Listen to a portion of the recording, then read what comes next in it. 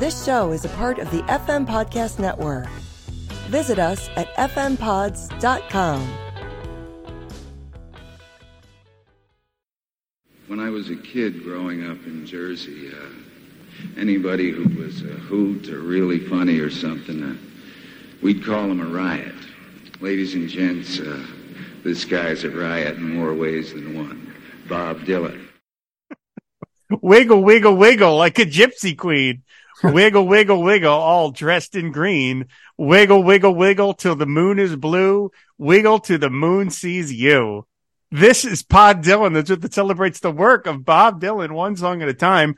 Proud member of the FM Podcast Network. I'm your host, the freewheeling Rob Kelly. And joining us this week to talk about, yes, Wiggle Wiggle from 1990s, Under the Red Sky, is writer Andrew Heavens. Hi, Andrew. Hey, Rob. Thanks a lot for having me on. I was hoping you were going to keep going there. You should have. It's a good first verse anyway. Yeah. It sure is. Wow. I am fascinated as to why you picked this one and the discussion we're going to have about it. And in many ways, I feel like all 272 episodes are merely just prelude to this one, but we'll get to that in a minute. Since you haven't been on the show before, let's start at the beginning. How did you become a fan of Bob?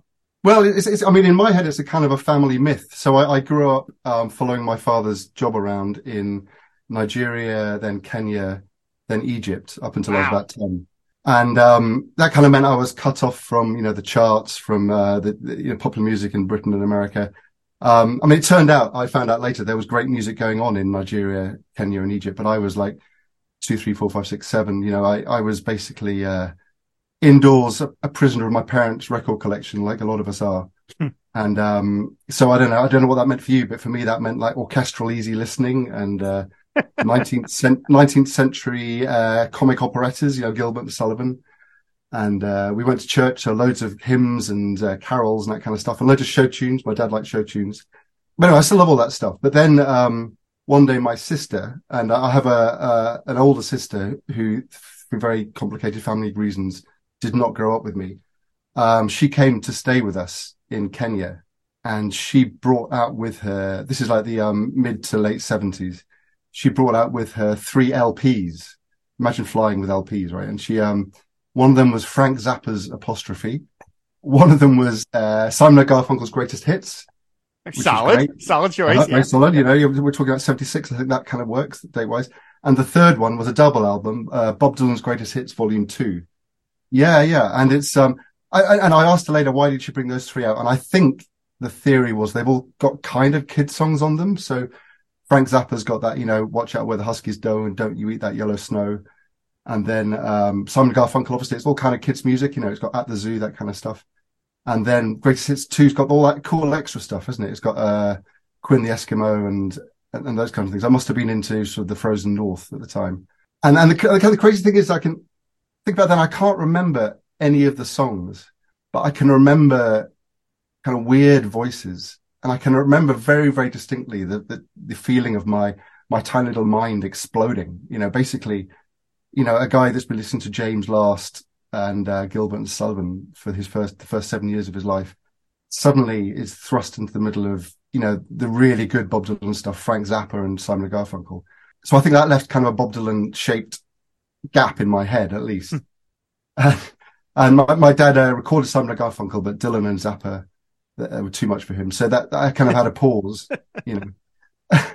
And then, as British people often do, they sent their children off at the age of 8 to boarding school. So I went back to Britain. I sort of tried to catch up with the normal chart stuff for the next few years. And the next time my head exploded was when I went to university in Edinburgh, Scotland. And I kind of fell in with a band, and I hung out with people with totally different musical tastes. And we had some of the coolest professors who, I can still name check them, Randall Stevenson, Cairns Craig, Sarah Carpenter, Aidan Day. And they were all Bob Dylan nuts. And they'd got together and they'd agreed that they would never teach him to us because they didn't want to turn Bob Dylan into a chore. But essentially, their studies were lined with pictures of Bob Dylan, and the albums were on the wall, and their vocabulary and their references were Bob Dylan. And I can remember I got into a lift in the university hall, and one of the lecturers got in, and he was he was really emotional, and he was saying, you know, look, I'm just so pleased for you that at last you've got your own Bob Dylan album, because this was 1989, so Oh Mercy had just come out. Oh, okay. Yeah, and it was just, I could just remember just the emotion of it, you know, a diehard Bob Dylan fan, glad that finally he felt he had something to pass on to the next generation that wasn't Dylan and the Dead and you know, Knocked Out and Loaded and all the other ones.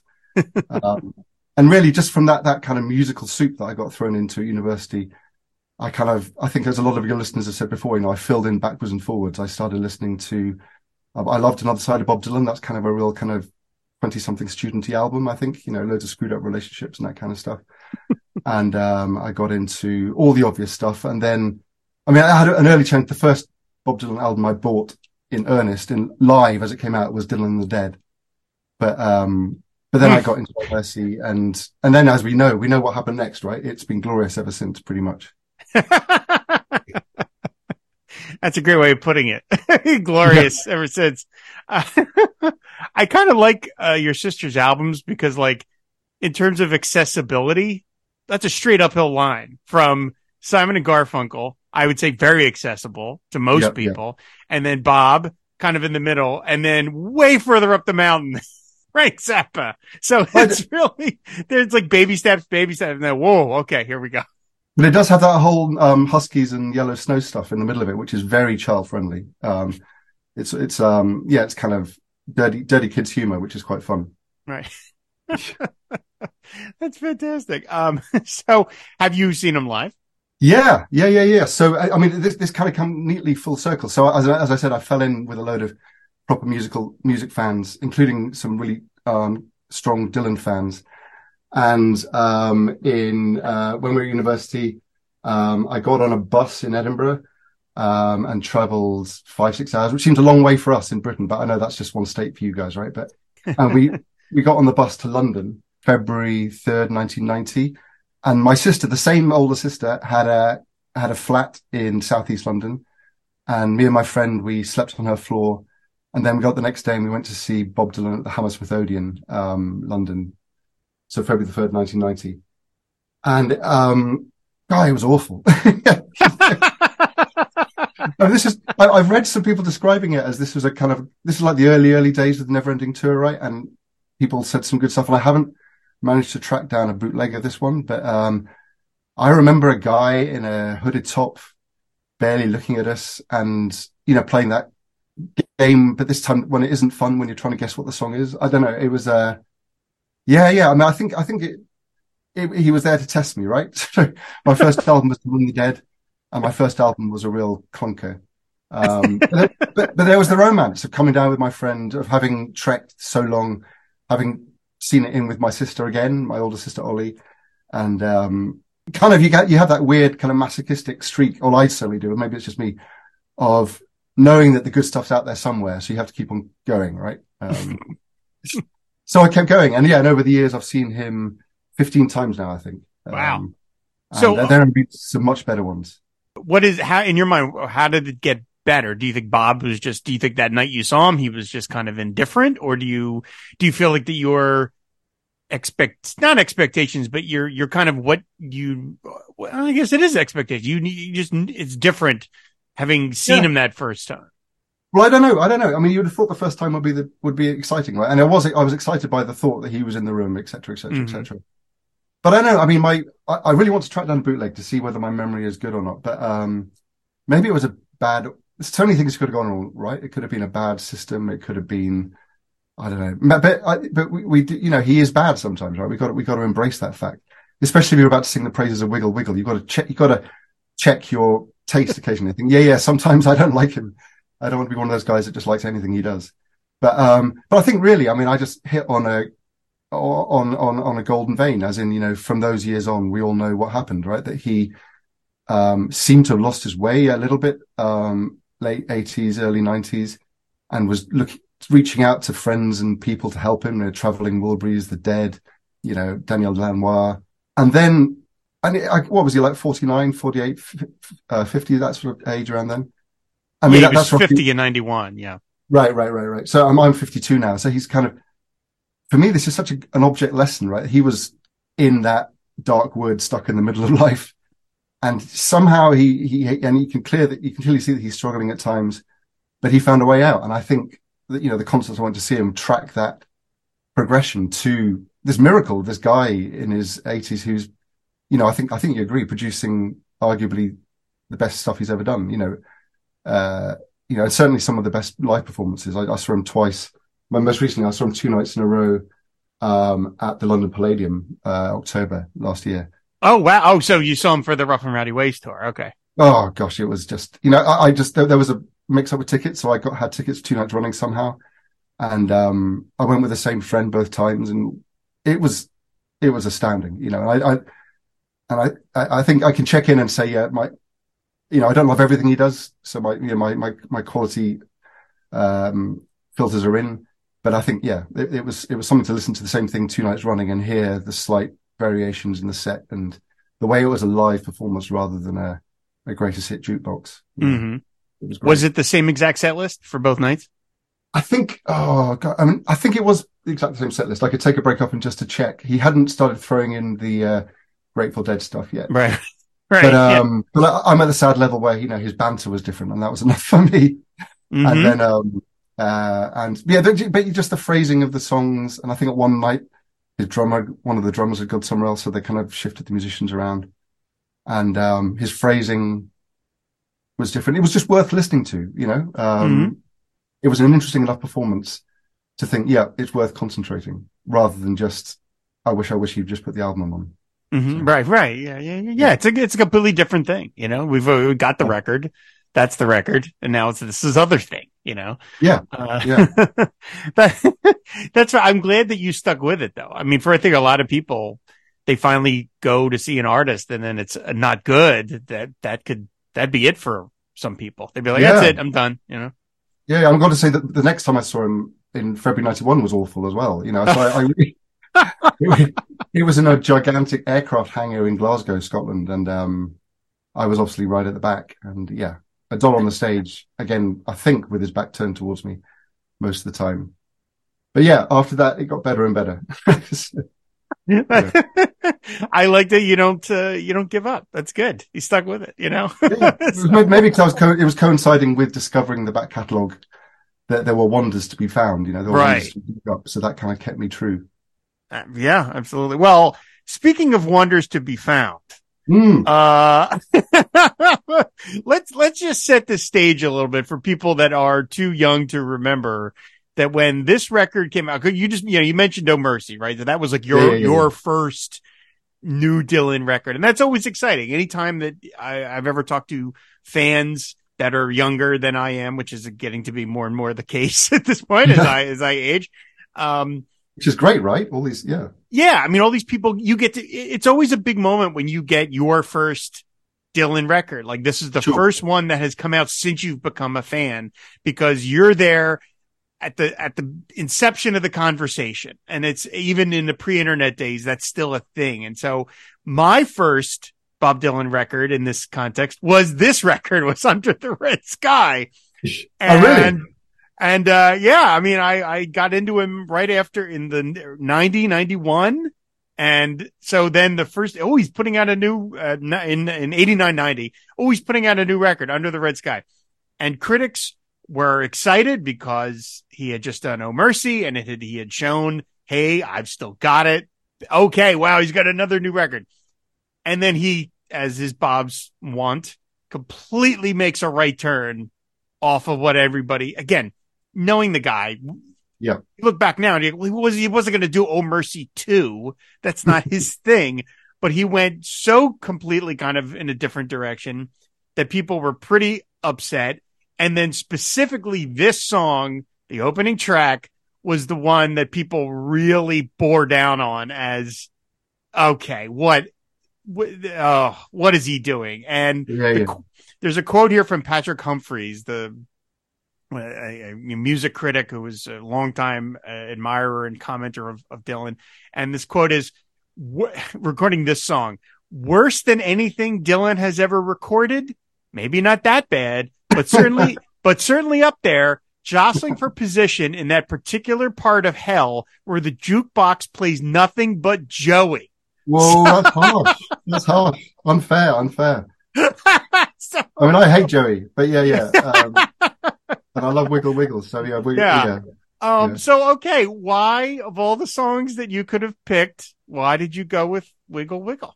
Okay. This is a big job. Can I take a bit of a run up about? Of course. Take all the landing strip you need. Okay, thanks a lot. So I think one of the problems with Bob Dylan, one of the problems with being a Bob Dylan fan, is that the guy's a genius, right? And I'm not a genius. I mean, that's no false modesty. And sometimes his genius kind of burns too bright, if you know what I mean. So if I listen to like Visions of Johanna or Baby Blue or Isis, my kind of feeling is awe, and I just cannot believe that these great songs exist. And to be honest, maintaining awe for half an hour at a time is exhausting, and I don't want to sit back and just be in a state of awe all the time. And, so when I come in exhausted at the end of the night, and I just feel like some Bob Dylan, I've just noticed that an album I put on more than many others, and certainly more than the early earnest protest stuff, is Under the Red Sky. Because, I just kind of, you put the record on and then you hear there was a little boy and there was a little girl and they lived in an alley under the red sky. And then just in case I didn't quite get it the first time, he says it again, and I can just feel myself relaxing, and I can feel myself enjoying the poetry as it is at that level. So I just find it interesting that the album I turn to for relaxation and for enjoyment rather than, self-betterment or education or, Dylanological reasons. Or, I think, no surprise, I think Blood on the Tracks is the greatest album. But, if it's not about his failed relationships and his divorce, I can tell you as a fact, it is about my failed relationships and it is about my divorce. It's funny because it's about mine. That's interesting. You would say that, Andrew. Wow, how can it be about yours when it's about mine? How did you do that? So, but I can go to Blood on the Tracks, but I don't want to go there very often, but I Under the Red Sky is a world I want to live in. And the thing that kicks it off, like it or not, is Wiggle Wiggle. And, for years, I think I joined in the jokes, right? So the problem with Wiggle Wiggle is it's the perfect, punchline, right? So all you need to do is to get one of those guys saying, Dylan is, the new Shakespeare. And then you put that next to one of the verses, like, classically, it's always the one line, wiggle, wiggle, wiggle like a bowl of soup, wiggle, wiggle, wiggle like a rolling hoop. And everyone goes, ho, ho, ho, and that's a cool little undercutting joke. And I suddenly realized that I'd listened to the joke all these, but I'd never actually stopped to listen to the song. And when I turned that album on, I think, what a great opening track. Let's forget the wiggles for a bit, Basically, the first thing that hits you is not the wiggle, wiggle, wiggle. There's these 8 beats that you don't so much hear as they slam you in the face, doof, doof.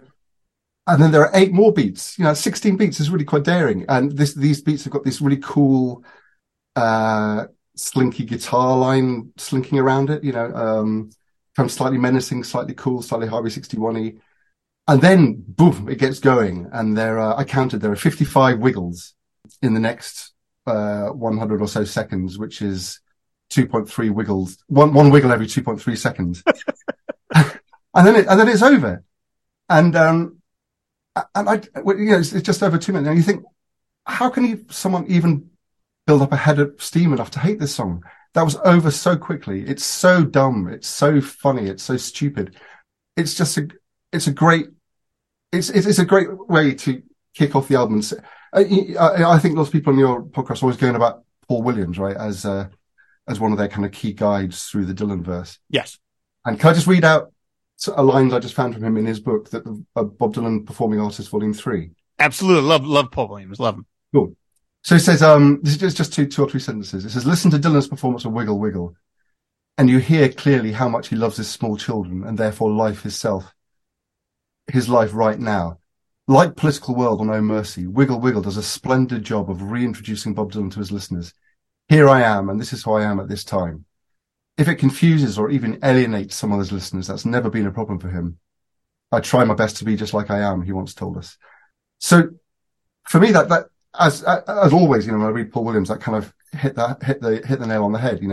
It's basically an opening statement. This is that was that album. This is this album. and it's telling us about where he is. And where he is, and I'm not interested in digging into his personal life too much, but where he is, as far as I can read, was spending a lot of time with at least one preschool kid, right? He had a little daughter, and the album is tellingly dedicated to Gabby Goo Goo. Gabby Goo Goo, right? Okay.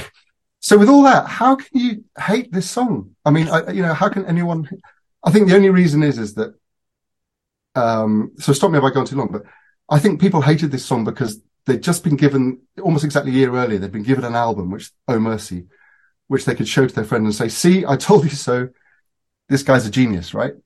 And then almost exactly a year later, he comes out with this album that starts Wiggle Wiggle, and all their friends would have just been sneering at them. And then I think a lot of Dylan fans see this song as an affront, especially Dylanologists who, we take ourselves too seriously. We overanalyze the lyrics. We think we're up there with fans of Shakespeare and Shelley. And then Wiggle, Wiggle, Wiggle comes out, and it's a personal insult. But if we just step back from that and see that it's a statement of where he was spending time with a preschool kid and having fun and kicking off an album with 16 beats around the head and then 55 wiggles and, 100 seconds later when it's over, it seems kind of mean-spirited not to like this song. I don't know if that seemed unfair. Yeah. Well, yes to all of that. I mean, you mentioned, Visions of Johanna and Blonde on Blonde and stuff and Blood on the Tracks, and Blood on the Tracks also my all-time favorite. But Bob, I think we know about him dating back to the first time he hit the scene now 60 years ago. He just does not want anyone to put limitations on him of what he can and cannot do. His attitude is only I decide that. And maybe even he can't decide it, but certainly nobody else. And I think on some level, when he comes up with something like this in his head, something that is so simple, it's almost abstract. It's almost dada, again, another but kind of nonsense syllables. I think other artists maybe would say, oh, I can't write this because I am this person. But I think Bob is just, first of all, I think he just has that knee-jerk kind of like, don't tell me what I cannot do because I'm going to go do it. And I think, as you say, I think he, a lot has been made of the sort of nursery rhyme-esque, nursery rhyme approach for a lot of this record. Certainly not the whole record. I mean, good Lord, TV Talkin' Song is not a nursery rhyme in any way. But Under the Red Sky is like a children's story. Oh, I love it's got that, and that's a beautiful song. We talked about it on the show. But I think you're right. I think this is something that came to him. And then because he doesn't take himself too terribly seriously, or at the very least, he just does not want to operate within the perceived shackles that other people want to put him in. He's like, I wrote Wiggle Wiggle. I wrote Wiggle Wiggle Wiggle in your boots and shoes. Wiggle Wiggle Wiggle. You've got nothing to lose. Wiggle like a swarm of bees. Wiggle on your hands and knees. Yeah. Is that, up there with Tangled Up in Blue? No, but that's fine because the guy contains multitudes, as we know, and he can write lots of different things. And that's what this is. And so, I think it's hugely courageous, right? To stand up there and be willing to risk making a fool of yourself is, again, this is a good lesson for us in the middle of our lives. He was stuck in a rut and he did everything to get out of it, hung out and reached out to friends, wrote this nonsense, and I mean nonsense in the best way, as in nonsense poetry, went back to old songs, tried new songs. And as we know, it worked. And I think there was an interview he did kind of a few years later where he seemed to be drawing back from the album, saying that, he just kind of turned up in the studio and he didn't know what to do and he just kind of wrote lyrics to songs. But I think, we all know he's an unreliable narrator, and I think there are clear signs that at the time he was taking this seriously, right? So from what I can see, I've been reading up on a few of the books, and there are other alternate versions of this which he recorded. He asked to re-record his vocals. There's a great story about the huge debate about the guitar solo, which would be great if we could get to later. Courtesy of Slash, yes. So such a good story. And then the number of times he played it live over the next couple of years, and I think it's kind of an interesting thing that this album of all the albums is the one that he printed the lyrics for on the sleeve. Right. This one. This is the one that decided to do that. So forget Visions of Johanna. I don't think he printed him on Blonde on Blonde, right? Or whatever that. But he does have Wiggle, Wiggle, Wiggle typed out 55 times on his sleeve, which I think is brilliant. Why not? Certainly the way that this album was conceived is kind of almost antithetical to everything that he's always kind of worked on. And that, like, this was produced by the Wuzzes, and they brought in all of these kind of guest stars to sit in on these songs. And so, you've got an album that's got David Crosby and Elton John and George Harrison and the aforementioned Slash and Bruce Hornsby and Stevie Ray Vaughan. I mean, it's just very, very different than anything Bob ever did, where it was like, oh, he's going to show up and record with all these people. Now, presumably he knew certainly longtime friends with Harrison and Elton John and David Crosby, but these are not, Harrison accepted, these are not people he has spent a lot of time recording with. And it's a very unusual way of doing a Bob album. And, maybe he was a little uncomfortable with that. But yeah, so he's bringing these songs to this kind of unfamiliar milieu, of like, oh, I'm going to kind of work with these people I'm not terribly familiar with. And yeah, I like that Slash story, that there is supposedly a big guitar solo in the middle, which they took out. They took out later. It's funny you mentioned that there is an alternate take of this. You can find it on YouTube, and it's got alternate lyrics. It wasn't like he didn't work on it. It wasn't like he was trying to achieve something. I mean, there's a verse, wiggle, wiggle, wiggle, let me dress you in green, wiggle, wiggle again, wiggle like a big fat hen. So, I mean, it wasn't like he just tossed this off and was like, all right, whatever. He actually is trying to get somewhere with this song, as much as it does sound like a bunch of kind of gibberish. Yeah. I mean, the celebrity guests are what makes this album a joy. You can dig into it and you can follow down so many rabbit holes online. So who played the bass on Wiggle Wiggle was Randy Jackson, who I think is the judge on American Idol, right? Is that the same Randy Jackson? I've always seen that name, but I didn't know if that was the same guy. I really hope it is. Otherwise, I've just made a fool of myself. But I'm pretty sure it is. Yeah, because and then David Lindley is on guitar. He played on something with Leonard Cohen. And then there's Slash from Guns N' Roses. There's Jamie, I can't pronounce his surname, sorry, but he was a big guy with Seal. And and the Slash story is wonderful. Apparently Slash comes in and there is Kim Basinger, is that how you pronounce her surname? Yes. Hanging out with George Harrison in this bizarre celebrity heaven off Hollywood Boulevard. And Bob Dylan, and he sees this kind of shrunken guy with a hooded top on and leather gloves in the middle of the Hollywood summer. And that's our hero, Bob Dylan.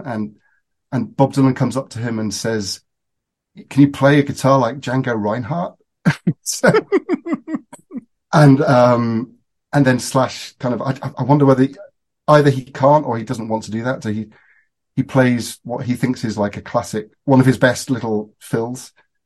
And then he asks for a tape, a couple of days later, and notices it's just his acoustic strumming. And Donald says, Bob thought it sounded too much like Guns N' Roses. I love that Bob knew that. Bob knew enough about Guns N' Roses to know that. I think Slash should have just followed his instruction, because I wonder what Django Reinhardt would have sounded like in the middle of this. A bit, maybe something like Floater or Po' Boy, that kind of spirit. I don't know, but it's just glorious. If they could release a double A side with Slash's solo reinserted, that would be worth something. Well, we need a bootleg series. We need an Under the Red Sky bootleg series. No, just a Wiggle Wiggle bootleg series. I'm sure there's enough. Alternate takes of it. Yeah, I mean, totally. And there's something about, first of all, when I was listening to it over again, like I was like, God, this thing is so fun to listen to. You know what I mean? Like, it's just a fun pop song. And again, it's like, why can't Bob Dylan do that?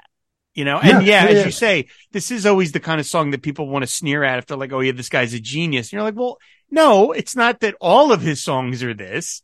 The genius is Visions of Johanna and Tangled Up in Blue and Like a Rolling Stone and, whatever. But he also can do this. He also can do something silly and goofy. And yet it is not, it's like an earworm. I mean, you really are just like, you find yourself bopping along to it, even though the sounds are just sort of nonsense. And that's okay though. I mean, one of my all-time favorite Bob songs, top 5, is the You Ain't Going Nowhere from Greatest Hits Volume 2, which you mentioned at the beginning of the show, where he's talking about a fish that walks and a dog that talks. I mean, that's just gibberish, right? That's just nonsensical. That's about the feel of syllables in your mouth as you're singing them. And that's what this song is. It's just that. Yeah, I mean, little red wagon, little red bike. I ain't no monkey, but I know what I like. Yeah. And that's off, the unimpeachable Blood on the Tracks. So. Right. Exactly. Now, I mean, people have said like, oh, this is like a kid song, but it's not a kid song. It uses kid friendly, rhyme schemes, but it's not a kid song. I mean, you've got wiggle till you're high, wiggle till you're higher, wiggle till you vomit fire. Yeah. That is not a line for a kid. It gets pretty dark, wiggle till it cuts, right? Yep. You can raise till the it dead, shuts, fire, like a big fat snake. I mean, what's been a real joy is looking through all the books and fan theories, and you cannot put a Bob Dylan fan down. They will do their best to analyze the hell out of everything, and people have tried their best to pull Wiggle Wiggle apart. So, I mean, I found a few theories. Do you have time to go through them? Of course. Yeah, okay, these are the alternate readings. And by the way, I don't subscribe to these, but there's basically the fact that this is widely shared theory. This is a song about kind of damnation and sex. So that's that's the violent language. Wiggle till it cuts. Wiggle till it, you can raise the dead, vomit fire, big fat snake. I've seen people say, as a matter of fact, that clearly the big fat snake is a phallic symbol or a symbol of Satan. And someone pointed with huge excitement to the fact that on the cover, Dylan's wearing snakeskin boots. Whoa, Oh, wow. Oh, boy. Man, we're headed into Stanley Kubrick fake the moon landing kind of stuff now. Yeah, exactly. It's fun, but it does kind of, that language is there, and it's kind of, I mean, personally, I just think that Bob Dylan's imagination tends towards apocalypse. He enjoys starting with something light, and then, there's so many songs about the end of times and darkness and all that kind of stuff. So I think as he was churning out the nonsense, churning is an unfair word, but as he was composing the nonsense, he enjoyed, mixing up the kids' stuff with the dark stuff.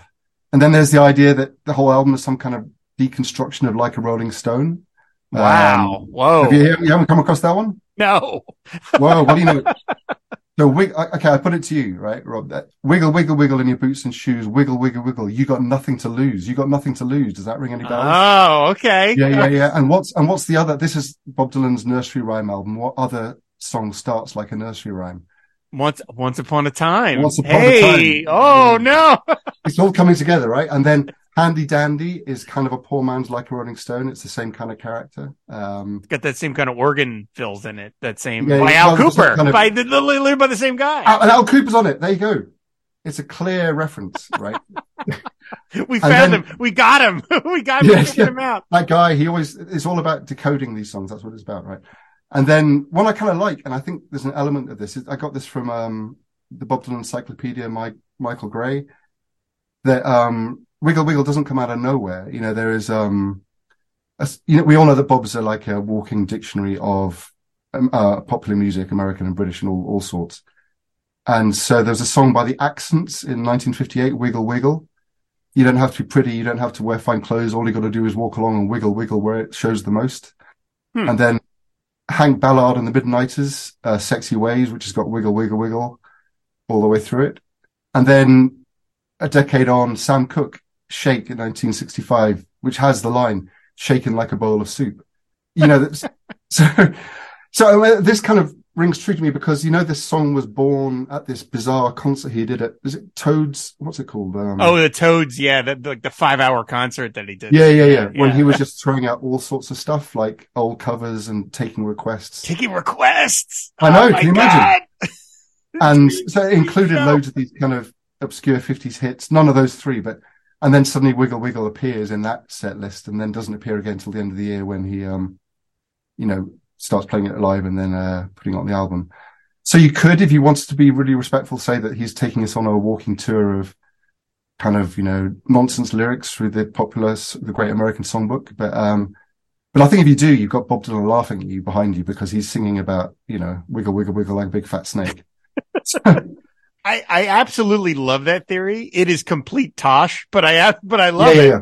It works. Like to me, it's like if somebody came to that honestly, good for them. Then that's what it's about. Yeah. I will tell you, for me, listening to this song for the last 33 years, I have always taken it to be about, again, this is kind of crude, excuse me, everybody, but I've always taken it as it's about a guy trying to perform sexually.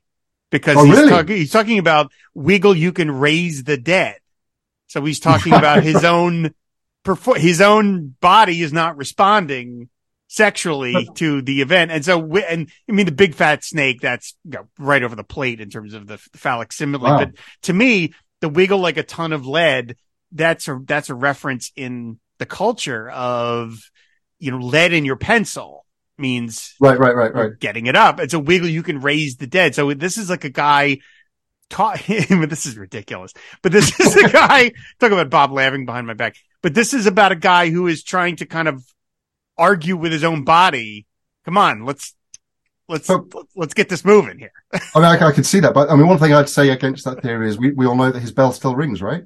His bell still I will argue that there are more lyrics about sex in Bob Dylan songs than he gets credit for, or that people would assume, because as you talk about, he's Mr. Shakespeare, he's Mr. Poet Laureate, but I think he also writes a lot of songs about sex. Can I just give you my theory about how I see it? Why you're here. So again, when I was a kid, I was in Africa, but I came back for the summer, so I caught a bit of kids' TV in the late 70s, early 80s. And there were loads of these kind of groovy 70s cartoons. I don't know if they made it over to Rue Rub and Custard. Does that ring a bell with you? No, I've never heard of that. And the sort of defining line was that they were purposely drawn crudely, so that the lines wiggled, right? And I think you're an artist, right? There's this kind of technique of animation where you purposely change the lines. I think it's called boiling the lines. Does that ring a bell? I've never heard it referred to that, but I know what you're talking about. I've seen, there was a show many years ago called Dr. Katz. Well, exactly. And it's that same thing where the lines are purposely going, they're moving. And for Dr. Katz, they invented, I think they actually invented a system, Squiggle Vision. Squiggle Vision. That's right. That's what it's called. Yeah. So, but in the kids' context, it creates this wonderfully energetic cartoon. So basically the characters walking down the street, Rhubarb and Custard is about a dog and a cat, and everything wiggles. The birds in the trees wiggle, a bowl of soup would wiggle, a car going past would wiggle, and it creates this kind of childlike wonder in the world. Everything's new, everything's exciting. It kind of gives that idea. And so when I play Wiggle Wiggle, I kind of run the video in my head, which is kind of this groovy, and it's just about, again, thinking about, his young child, kind of a guy looping down the street in a kind of groovy 70s way with the whole world wiggling around and wiggle, wiggle, wiggle like a bowl of soup. Certainly the early verses when it's all fun. It hasn't gone dark yet. Dressed in green, wiggle till the moon sees you. You can imagine a kid's cartoon where the moon turns around and waves at you, that kind of stuff. Mm-hmm. And then, so this is when Bob starts laughing at me. So I've got this vision of this genius songwriter who's having to spend an awful lot of his time in the company of a 3-4-year-old watching endless kids TV. And what they don't tell you until you've got kids is that kids can also be absolute hell beasts, and kids can also want to play the same dumb cartoon over again and again and again after again. So I can just imagine him sitting there watching the equivalent of Rhubarb and Custard for the 45th time. And, it kind of get him into some kind of weird haze where it's infuriating. So I think that's where the language gets a bit more violent. Children do howl and vomit fire. Vomit fire, sure, well. Yeah. And wiggle, wiggle, rattle and shake, wiggle, big fat snake. It's just I prefer to try and picture myself in a sort of in the world of a songwriter who's having to spend a lot of time with a 3-year-old kid watching a lot of kids TV, and still his encyclopedic knowledge of song lyrics and his love of weird images keeps on invading, and it just pushes the song into this wonderfully, dark ending. And really any attempt to sort of, for my part, any attempt to kind of decode the lyrics after that is kind of falling into his trap. Then I become the real kind of sad Dylan fan. And no, I'm not, I'm not saying you are with your No, therapy. totally. Yeah. No, there's a point where it's like there is no analyzing to be had here. It's just It's the just sounds. fun. It's just the rhythms of it. That's all that it is. Yeah. You know? And it's over so quickly, right? Mhm. It's, why get bad tempered about it? Just have fun. And, what a great sort of badum to start the album with. He had a lot of fun with this, because, as you mentioned earlier, he performed this 105 times live. Buckets of Rain one time, but no, through 1990 to 1992, he persevered with this kind of, and I found one version from London in 1991 that is it's on YouTube. I think it's barely 2 minutes long. He's going so fast. He's like, wiggle, wiggle, wiggle, like a boots and blues, wiggle, wiggle, wiggle. You got nothing to like, it's like a punk song. I mean, he's just barreling through it. And then I found another one where he introduces it as, this is from my new record, which is like so anti-Bob, because it's like, that's like, ad speak, like, hey, let's remind everybody I've got a new record. I'm like, that's so not what Bob does. And what does he do it for? For Wiggle Wiggle. Like that's the song that he's like, hey, everybody, if you want to enjoy this next song, you'll be able to buy my new record. He clearly had a lot of fun with it. And you hear the crowd, they're responding because it's a fun song to hear in concert. Yeah. It's up tempo, it rocks out, and then boom, he moves on to the next thing. Well, I wonder, it's kind of a good joke, but I wonder whether it wore thin even for him. He likes his dad jokes, but it's all in one block, isn't it? Right. So basically, he tours after the album's out, and then he goes on for the next. Is it a year and a half? Basically. Yeah, basically, like for 2 years he worked on. He would play it, and then of course that 30 years ago he hasn't done it since. So. Yeah. So I think like to quote the Smiths, that joke isn't funny anymore, maybe, but I mean, it was kind of, it was good for him to stand at the front and basically say, yeah, here's the poet laureate of whatever, wiggle, wiggle, wiggle. And I love it. There's all these intros. He says, hey, I'm not going to do a Bob impression, but he says, yeah, here's one of my ecological songs. And then he says, this song's about a fish in a pail. This is one of my fishing songs. And, here's one of my religious songs, wiggle, wiggle. So, sorry, that was halfway to an imitation. I apologize, but I mean, no, that's all right. Yeah, I mean, it's kind of weird that. So on the, I must say that all the album versions I've had, I haven't had that many. The ones by him, I prefer the one on the record the most, because I think it's fun, and I think he's still in the nursery. He's kind of maybe looking after the kid in the morning and then going in. On the tour, the drum beats kind of get a bit boorish, and it's kind of a lad's joke, all the boys in the band and all the guys in the audience. And there are a couple of times when he plays a song with a fat shaming joke about Roseanne, which kind of, which falls, which is a shame. But yeah, but still, I think there's just something a bit clunky. It's good fun, and he's clearly the joke is to come out, the voice of a generation coming out to sing Wiggle Wiggle at these concerts. But yeah, for some reason, I haven't heard a version that matches the lightness and fun and the speed of the album version. Well, speaking of a cover version, I do want to mention something that actually just popped up in the feed right before we recorded this. It almost seemed like it was fate, Andrew. I do want to mention one other thing that I noticed about this song is that in 1991, when Bob turned 50, there were all these tributes in various magazines and newspapers. And I think it was in, probably his Uncut magazine. It doesn't matter what it was, but it was a list from Bono, and it was 50 reasons why I love Bob Dylan upon him turning 50. And so it was random things. It was like, he wrote a song with me. He wrote this. It's all just kind of not very playful tribute to Bob. But one of the things on the 50 was he recently rhymed bowl of soup with rolling hoop. And I was like, wow, even Bono is kind of like singling out Wiggle Wiggle as like, hey, he can do this. That's okay. Yeah. He wrote Vision of Johanna, but he can also write bowl of soup and rolling hoop. That's good too. Good for Bono. I like him a lot more for that. Yeah, absolutely. Now, so speaking of covers, just before you and I sat down to do this, Ray Padgett, who actually is going to be on the show next week, happened to find a cover of this song over on SoundCloud by a musician named Neil Matthew Fox. You can go find this, everybody. And it's kind of like what, I would imagine if Leonard Cohen decided to cover Wiggle Wiggle, this is what it would sound like, because it's like Wiggle, wiggle, wiggle like a boots and shoes. Wiggle, wiggle. So like, hey man, it's all up for grabs. Good for you, man. Yeah, I'm glad somebody's tackled this. Yeah, I mean, I heard that and I love that. So thanks for pointing me to that. There's a little kind of collection of covers out there, and you can see them grinning on stage. I think first of all they're really proud of themselves for having found this obscure track, and then whenever people are playing it, apart from the one you just saw me actually, everyone's grinning, and there's kind of a joy and a kind of an archness in some of the covers, but that one was a good straight bass cover. It was good fun. Yeah. I've always liked this song.